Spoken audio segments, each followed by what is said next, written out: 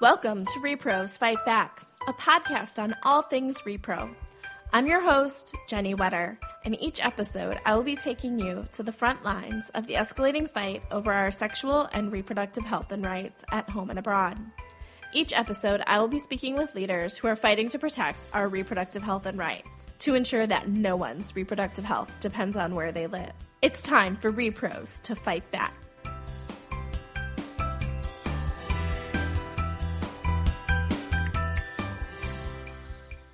Welcome to this week's episode of Repros Fight Back. Today we're going to talk about sex education. I'm really excited because this is something I am a little bit secretly passionate about. So helping me dig into this, I'm really excited to have Jessie Boyer from the Guttmacher Institute with me today to talk all things sex education. So welcome, Jessie, and thank you for being here. Thanks, Jenny. Really happy to be here since this is pretty much a not-so-secret passion of mine. I'm happy to dig into sex ed policy.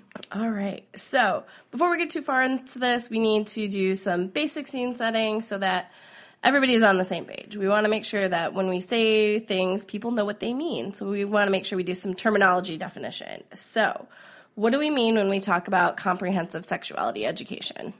Great. So comprehensive sex ed is one of those terms that people bring whatever their preconceived notions and oftentimes their own experience with sex ed to what we mean when we say comp sex ed or comprehensive sexuality education. But really in the policy arena, when we're talking about comprehensive sexuality education, we're talking about sequential learning, ideally K through 12, where young people are building their education and skills related to a whole range of topics that are grounded in science, that are medically accurate and complete, that are age and developmentally and culturally appropriate, and that's on a whole host of issues related to sexual health. So it's human development, it's healthy relationships, it's personal safety and communication, as well as pregnancy and reproduction, HIV and other STD prevention, and sexual health and sexual behaviors, including abstinence. But I think what's really critical to remember when we're talking about sex education is that education part, that the goal of sex education is to equip young people with the information and skills that they're going to need and that they have the right to lead sexually healthy lives across their lifetime. Well, that's not super familiar to me, only in that is absolutely not the kind of sex education I had. I had this next one, which is abstinence only. What do we mean when we say abstinence only? Yeah, and unfortunately, you are not alone. That an abstinence-only program or approach or intervention is unfortunately what a lot of us in our general age, if you grew up in the 80s, 90s, early aughts, and today, unfortunately, you're likely to receive abstinence-only programs as your sort of fake mode of education.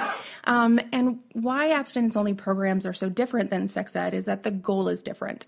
Rather than the goal being about educating young people, the goal is about promoting a single course of preventing and avoiding any sexual activity until marriage. Now, pretty blatantly, we're also seeing abstinence-only programs really focusing around the concept of preventing poverty as part of the ideological motivation behind the approach. Yeah, mine was very much as we like to say, the Mean Girls variation of sex education. Like, you're going to have sex, here are all these horrible diseases you'll get, and you'll die. You're going to die.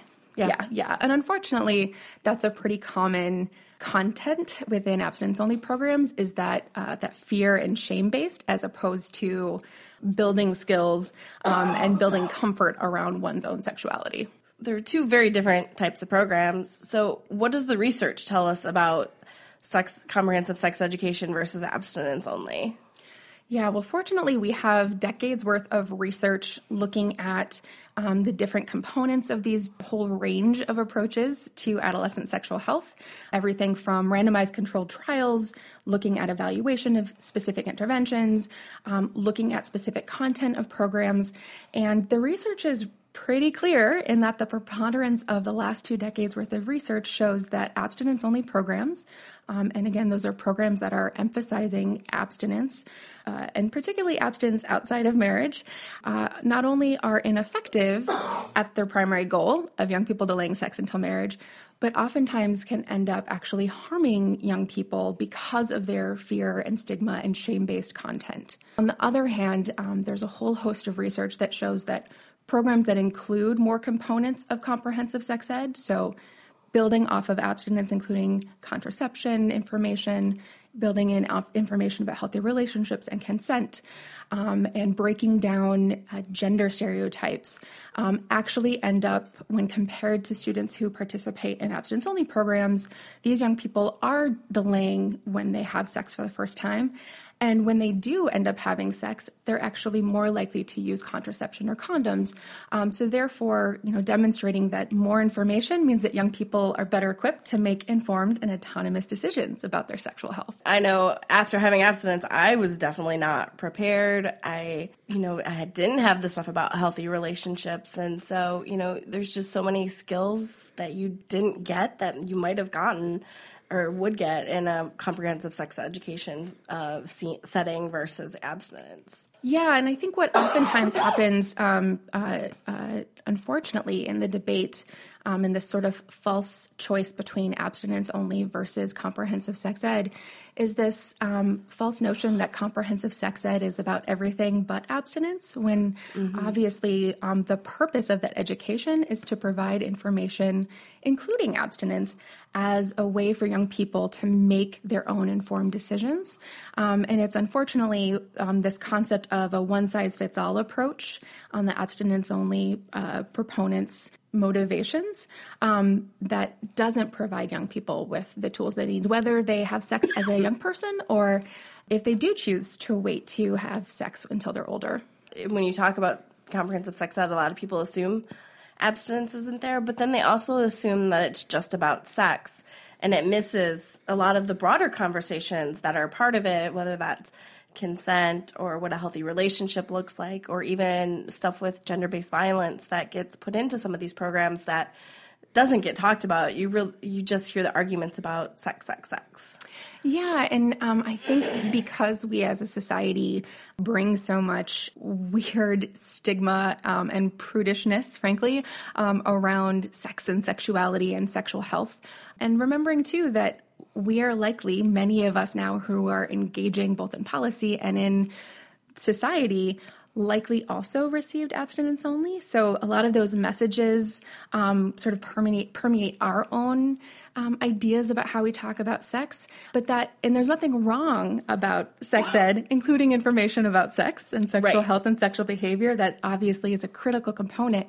But absolutely, when we think about what education, and particularly when we have more than 50 million young people in public schools in this country, it's such an opportunity to talk about things about how young people are critically analyzing and assessing the messages that they're getting in media about sex, the messages that they're getting online and with their peers about sex and sexuality and, assumptions. And because the research here is so compelling, yes, we know overall the benefits of programs that include more topics beyond abstinence, but even things like looking at programs that are specifically working on breaking down gender stereotypes have been demonstrated to show that young men are less likely to be physically violent when they have gone through programs that are very clear in breaking down, male-female gender quote-unquote norms. Yeah, and especially when you see abstinence, you definitely see a very focus on a heteronormative frame, and you don't really hear about any LGBTQ issues that you can hear more about often in comprehensive sex.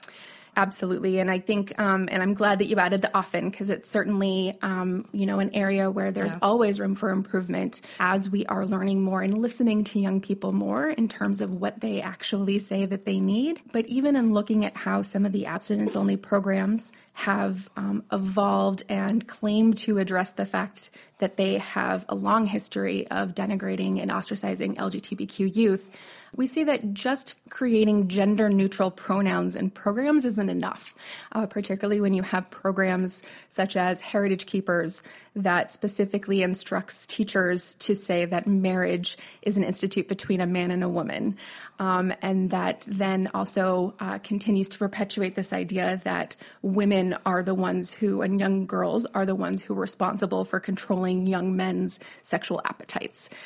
These are the kind of content that we know are harmful, not just for young people, but for our society.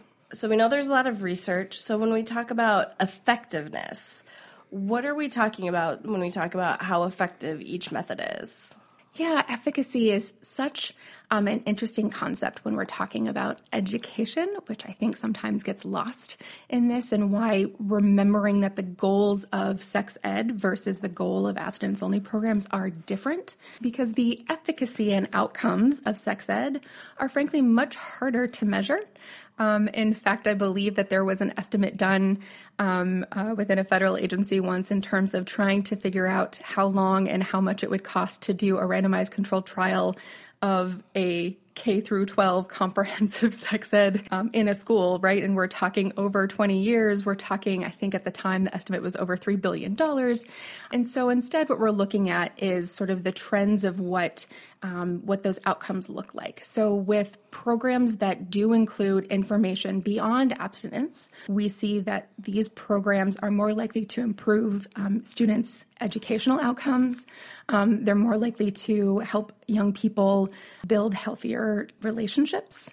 You know, in addition to supporting young people's improved use of contraception and condoms, and reducing sexual violence and sexual abuse and bullying, while at the same time looking at abstinence-only programs, it's actually a bit easier to talk about efficacy because there is none when we look at their goal of young people delaying, in research terms, sexual initiation.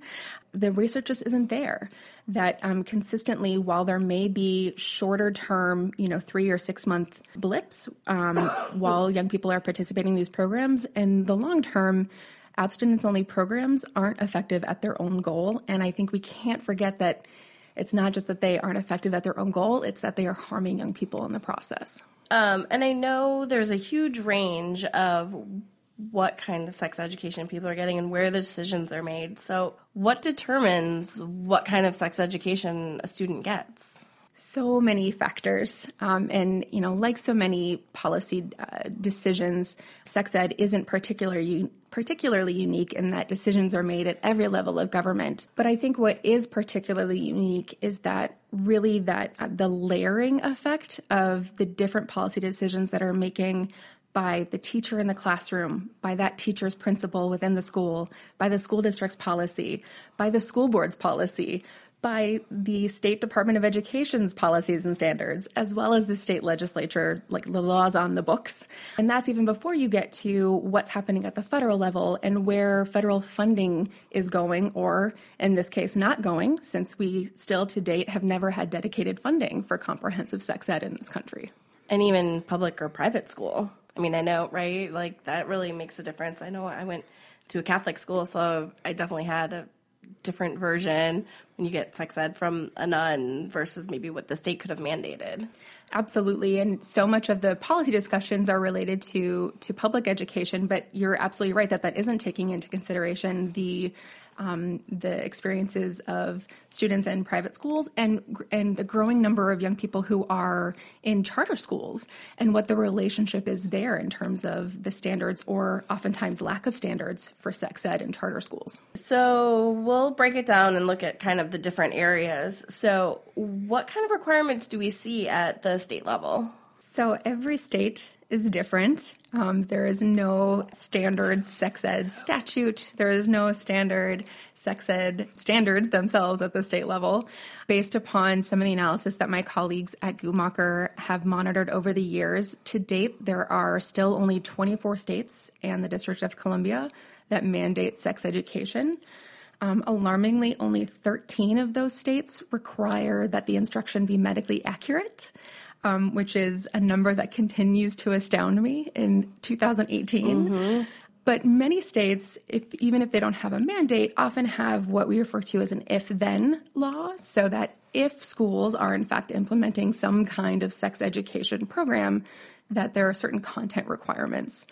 And alarmingly, in these if-then states, the most frequent requirement is that these programs stress abstinence. So 27 states require that if there is any quote-unquote sex ed topics being taught in schools, that abstinence must be stressed, which is oftentimes a way that we have seen an abstinence-only approach being the primary form of instruction or information or lack of information that's provided. And on the other hand, only 18 states and the District of Columbia require information on contraception. So that, could definitely still see that disparity just within the state laws themselves. So we do a 50-state report card that relies heavily on the amazing data that Guttmacher has. And some of the states that didn't have comprehensive, I always found shocking. And I know that's changed in the last couple of years, that states have gotten better. But so you don't necessarily know just because you are in a blue state that, yeah, obviously they're mandating comprehensive sex education, because that's not necessarily true. Absolutely, because so many states actually who have really robust comprehensive sex ed practices on the ground and in their schools may not actually have statutes that are as rigorous in terms of what they're requiring. Unfortunately, conversely, we've also seen that there are states that may have requirements on the books that are perhaps being loosely implemented at the school level. Okay, so that's the state, and it's, again, kind of a hodgepodge. So how is the federal government involved in sex education? So you'd think that because we're talking about education, that the Department of Education might play a role in all of this. And that would make sense. Unfortunately, that's not the case. There is a long-fought language that was included in the most recent reauthorization of the Elementary and Secondary Education Act, I believe 2 years ago, that did allow some flexibility for local school district to choose to use some of their local block grant funds if they wanted, related to some healthy relationship instruction. Okay. But that's about as close as we get within the Department of Education for there to be any kind of leadership, frankly, from the Department of Ed at the federal level for states. On the other hand, because we're talking about adolescent sexual health, where we have seen the range of funding and different kinds of programs is through the Department of Health and Human Services. As I mentioned earlier, there is still no dedicated funding for comprehensive sex ed. There's still no dedicated funding for sex education itself. Instead, there are 2 different programs that support evidence-based interventions intended to prevent unintended pregnancy and prevent HIV and other STIs among adolescents. These are the Teen Pregnancy Prevention Program, which has certainly gotten a lot of coverage in the last couple years, yes. Sadly, due to attacks from this administration, as well as a program that has gotten a little bit less coverage, the Personal Responsibility Education Program, or PrEP, which it primarily awards states resources not only for interventions for pregnancy, HIV, and other STI prevention for adolescents, but also requires programs that include topics related to adulthood preparation. So more of an opportunity for healthy relationship and communication building skills beyond just the sexual health focus. And the other program? Yeah. And so it's rather than a program, it's resources that are funded through the Centers for Disease Control and Prevention, CDC's Division of Adolescent and School Health, which is a mouthful, but DASH, as it's colloquially known by many of its recipients across the country. And DASH is really unique both for the federal government and particularly within CDC, and that these are resources that are actually awarded to local school districts as opposed to local public health departments, really with the idea of helping school districts to make sure that the sexual health instruction that is taking place in the schools is reliant on the most up-to-date science and evidence, is medically accurate and complete, and is encompassing a broad range of sexual health topics beyond just abstinence and contraception. DASH is one of those investments that has been so critical to be able to help demonstrate to us what young people need in terms of sexual health information, because in addition to the resources that go to school districts, DASH is also where the Youth Risk Behavior Survey lives and other critical survey tools like the school health profiles, critical adolescent and student health survey tools that help show us what young people are reporting their sexual behaviors to be, which comes out every 2 years. These programs I know, but they have been kind of under attack by congressional Republicans for quite a while. Yeah, and unfortunately, while it's not necessarily the case at the local and state levels that sex ed is a bipartisan issue, unfortunately, in the United States Congress, that is currently the case. That at least under this current Congress, and particularly with this administration, we've seen particular attacks against the Teen Pregnancy Prevention Program. And not only an attack in order to try to eliminate the program entirely, but failing that, we've seen with this administration an effort to completely dismantle its grounding and foundation and evidence, and instead use it as another way of funneling money toward abstinence-only programs. There haven't been similar attacks from the administration aggressively or publicly on PrEP, but we have been hearing and are concerned and want to make sure to monitor that PrEP as a program to states is also being implemented the way it was originally intended, which is to put equal emphasis on abstinence as well as contraception, as opposed to it being yet again another way for this administration to stress and emphasize an abstinence-only approach onto young people. And I guess one thing we didn't mention is there are abstinence-only federal programs. Yes, indeed. In fact, we are now at this point over $2.1 billion that have been wasted on abstinence-only until marriage programs since their inception in the 80s and more formally in the 90s. So at this point, we're talking of over 30 years of federal investment for dedicated abstinence-only approaches.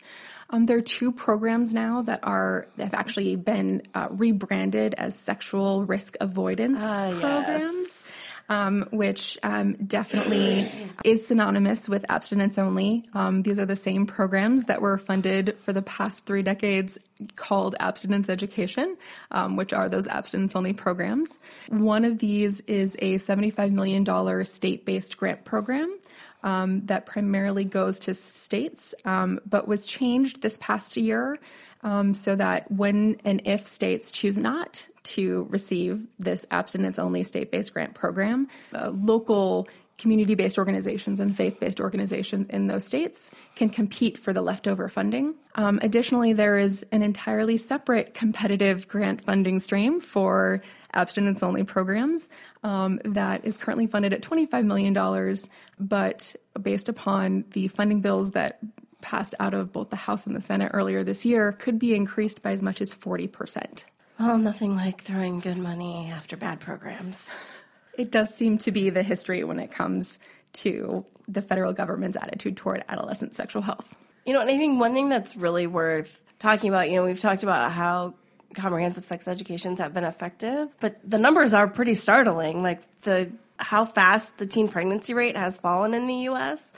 in the last 10 years is pretty astounding. Yeah, and I think what often gets so conflated because it is such a notable stat and is positive, but positive because it means, and we have research to back this up, that young people are increasing their use of contraception, which means that young people have the ability to control if and when they want to become parents. So I just want to caution when we talk about adolescent pregnancy or teen pregnancy that even in talking about unintended teen pregnancy, that it's really about whether or not the young person has the ability to make that decision for themselves. It's not about oftentimes it gets construed as this broad public health victory because the overall rate is down. Right. When really it's a victory because young people have autonomous control of their body. Yeah, and I really just see them as interrelated. Like, you need the foundation of good comprehensive sex education to know about your options, to know about the birth control out there, and to be able to make healthy decisions in a relationship. And you need the access to affordable contraception that you can use and have access to youth-friendly services that together are responsible for the drop in the teen pregnancy rate. Yeah, and this is where, it's never fun to get into nuance when you're trying to make bold policy and advocacy statements. But I think the nuance is really important here, that when we're talking about the historic decline in the adolescent pregnancy and birth rate in this country, what we know based on the research is that that's driven by increased and improved use of contraception by young people. We don't have the data and the research to draw that direct line to comprehensive sex ed, to abstinence only, to any one single thing. There are many different factors. But what we do know is, just by using logic and being rational, is that if young people are accessing contraception, and that is driving this decline at this population level rate, that programs that either misconstrue or withhold or give incomplete information about contraception certainly aren't going to help contribute to that continuing decline. Whereas we do have the research from programs that incorporate topics that are prevalent in comp sex ed that do demonstrate that it helps young people learn about and build skills and learn how to access and use contraception. So, it's those dotted lines, and especially representing a research organization, want to be really clear that we can't jump to the conclusions. And certainly because we don't have dedicated funding for sex ed, and especially because what funding there is for adolescent pregnancy prevention and HIV and STI prevention programs through TPP, DASH, and PrEP is so limited that we can't draw a direct line other than to say that we know that it is a critical first step toward helping to continue young people be able to access that information and services. So I know we touched on this a little bit, but what has changed since the Trump-Pence administration took office? One of the things, it's certainly not as if, I mentioned that this is a 30-year trend, unfortunately, at this point, of federal wasted investment in abstinence-only programs. I think what's most notable is that, and this was perhaps a cliche that was used a bit too much early on in the Trump administration, but it's a bit of the fox guarding the hen house, in that the person and people now who are best positioned to determine the direction of federal investment are themselves lifelong community leaders of the abstinence-only movement. I believe Valerie Huber is a very commonly known name at this point for folks who have been paying attention or seeing some of the headlines around the teen pregnancy prevention program. Valerie is the former head of the National Abstinence Education Association, which then became the organization called Ascend. And so we're seeing the political appointees within this administration in the position to determine how to redirect some of the funding that's intended for evidence-based programs, not abstinence-only programs. I think another thing that advocates of comprehensive sex ed are really aware of is that because decisions are so localized when it comes to sex education, is thinking about the long-term effects of this administration and the role that federal funding plays on the decisions that get made at the community level, and seeing how communities are having to adapt in order to be able to continue to get any kind of federal funding, to be able to offer some kind of service and intervention for young people in their community, that I think there's going to be long-term effects that we really won't fully be able to wrap our head around long after this administration. Whether or not we continue to fund abstinence-only programs, the implementation of programs doesn't just change on a dime across this country, right, particularly because we are talking about every program being a bit different in the community and different communities within a community where it's being implemented. So, yes, it's about an attack on the teen pregnancy prevention program or undermining the personal responsibility education program, but it's also about some of those long-term residual effects as this administration is challenging what evidence and science means and trying to redefine the outcomes to suit their own purpose to advance abstinence-only programs. One thing that always is so confusing to me is, really pushing for abstinence only. It kind of boggles my mind, and that, they say they're doing it to protect their kids and kind of sex shaming and stigma and all this stuff. But to me, it seems so basic. Like, don't you want to empower your kids with the tools to make healthy, informed decisions about their lives? And that's how I see comprehensive sex ed, is giving kids the tools they need to lead healthy, successful lives. The challenging thing is that is what the vast majority of parents and young people, and yes, because we're talking about policy, likely voters, also think. In fact, the most recent national polling that was published in 2017 found that 89% of likely voters supported sex ed in middle school, and an astounding 98% of likely voters supported sex ed in high school. So we aren't talking about unpopular concepts or unpopular policy. We're talking about a very vocal minority driven by ideologically motivated, coercive intent that abstinence is the only answer for young people. And again, I think it's important to stress that abstinence is absolutely an important choice for every individual to make for themselves. What we know, though, is that marriage is not a panacea answer.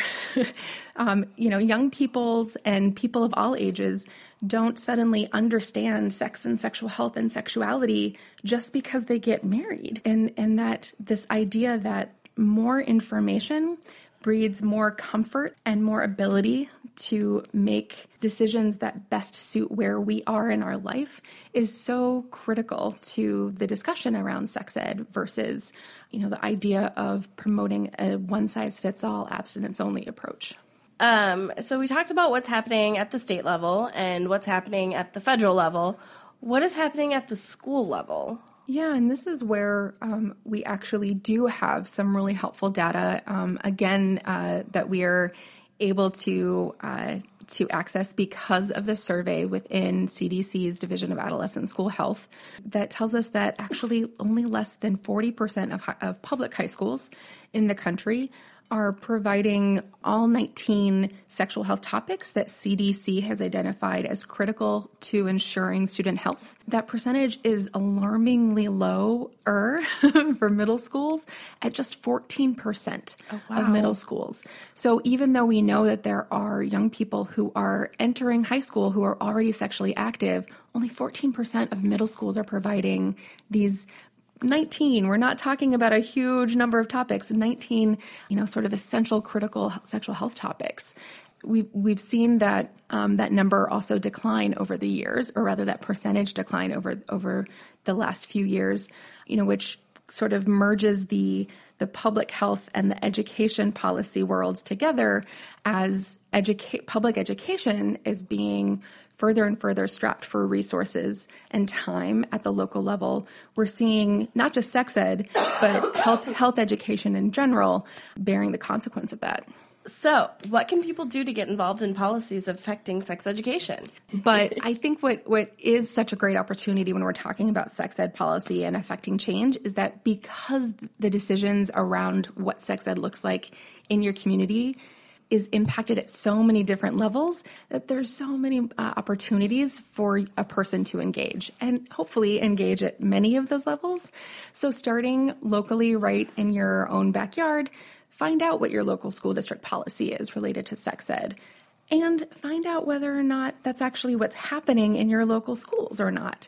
There's some great resources available through Advocates for Youth and Answer and SECUS on trying to figure out what those policies look like at the very local level. Also, what's going on with your school board? What's your school board policy related to sex ed? Run for school board. Mm-hmm. Represent your community on your school board, and let your school board members know that sex education is important to you and important to the young people in your community. At the state level, again, so much about it is finding out what exactly is on the books when it comes to sex ed. And unfortunately, that means oftentimes having to look in a few different places, because many states will have a sex ed law but have a separate HIV prevention instruction law and have a different consent or child sexual abuse or healthy relationships law. So piecing together what those laws and policies are in your own state is a great way to start then getting involved with your local state reps and state senator and letting them know that you care. I think so much of what drives this idea that clearly there is an overwhelming majority support for sex ed in this country is being more vocal with our representatives that we care about this. And then ultimately at the federal level, because so many of the decisions, again, that trickle down at the local level depend on the funding, is make sure that your congressional representatives know that you care about funding for TPP, for PrEP, and that you want those programs to continue with the same integrity and intent as when they were created 8 years ago. Your continued support for increased funding for CDC's school-based student health efforts and survey information that's so critical to help shaping what the policies look like down the road. And then finally, letting our elected representatives know that we're tired of wasting money that we know we don't have on abstinence-only programs that are ineffective at their own goal and harmful for young people. Over $2 billion is too much, and we shouldn't be at this point wasting an additional penny on these programs that we know aren't supporting young people's lifelong sexual health. And firmly with my C3 hat on, I can still say that find out what the candidates who are running in this cycle, how they feel about sex ed. Find out if they've even thought about sex ed. Go to town halls. Raise the question. Let them know that you care and what you think about sex ed. And then ultimately vote on November 6th. Absolutely. And I think it's so important to talk about being vocal about this, whether it's at a school board or at a town hall, because the antis are. And we know that they're a much smaller group than us, but we need to be just as loud. Yeah, and I think that there is oftentimes, understandably, because there's so much going on in individuals' lives, in individuals' communities, in our country, in the world right now, right, that not everyone has the privilege and ability to make sex ed their number one priority. Right. And oftentimes I think that there is an assumption that for the most part, we're doing okay. And it really depends on where you grow up and what school you're in and what teacher you have, frankly, since that has such a huge impact on the quality of sex ed or lack of sex ed that you get. Finding out what is happening is such a huge way to then help inform you when you do decide, or if you decide, to be vocal about supporting sex education. Finding out more information about what's happening, where you are, and what your elected officials think and what their positions are in sex ed are so critical, because we know that young people don't have access uniformly to this information, that many young people are disproportionately affected by the lack of information and education that they aren't able to get.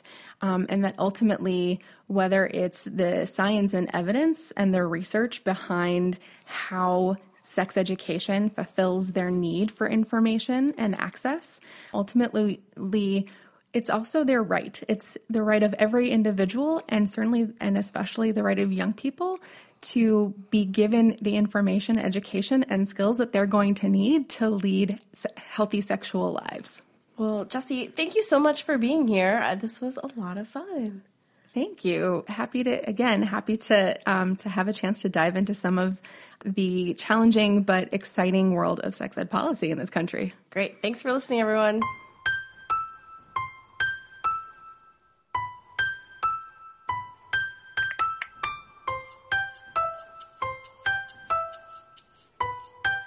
For more information, including show notes from this episode and previous episodes, please visit our website at reprosfightback.com.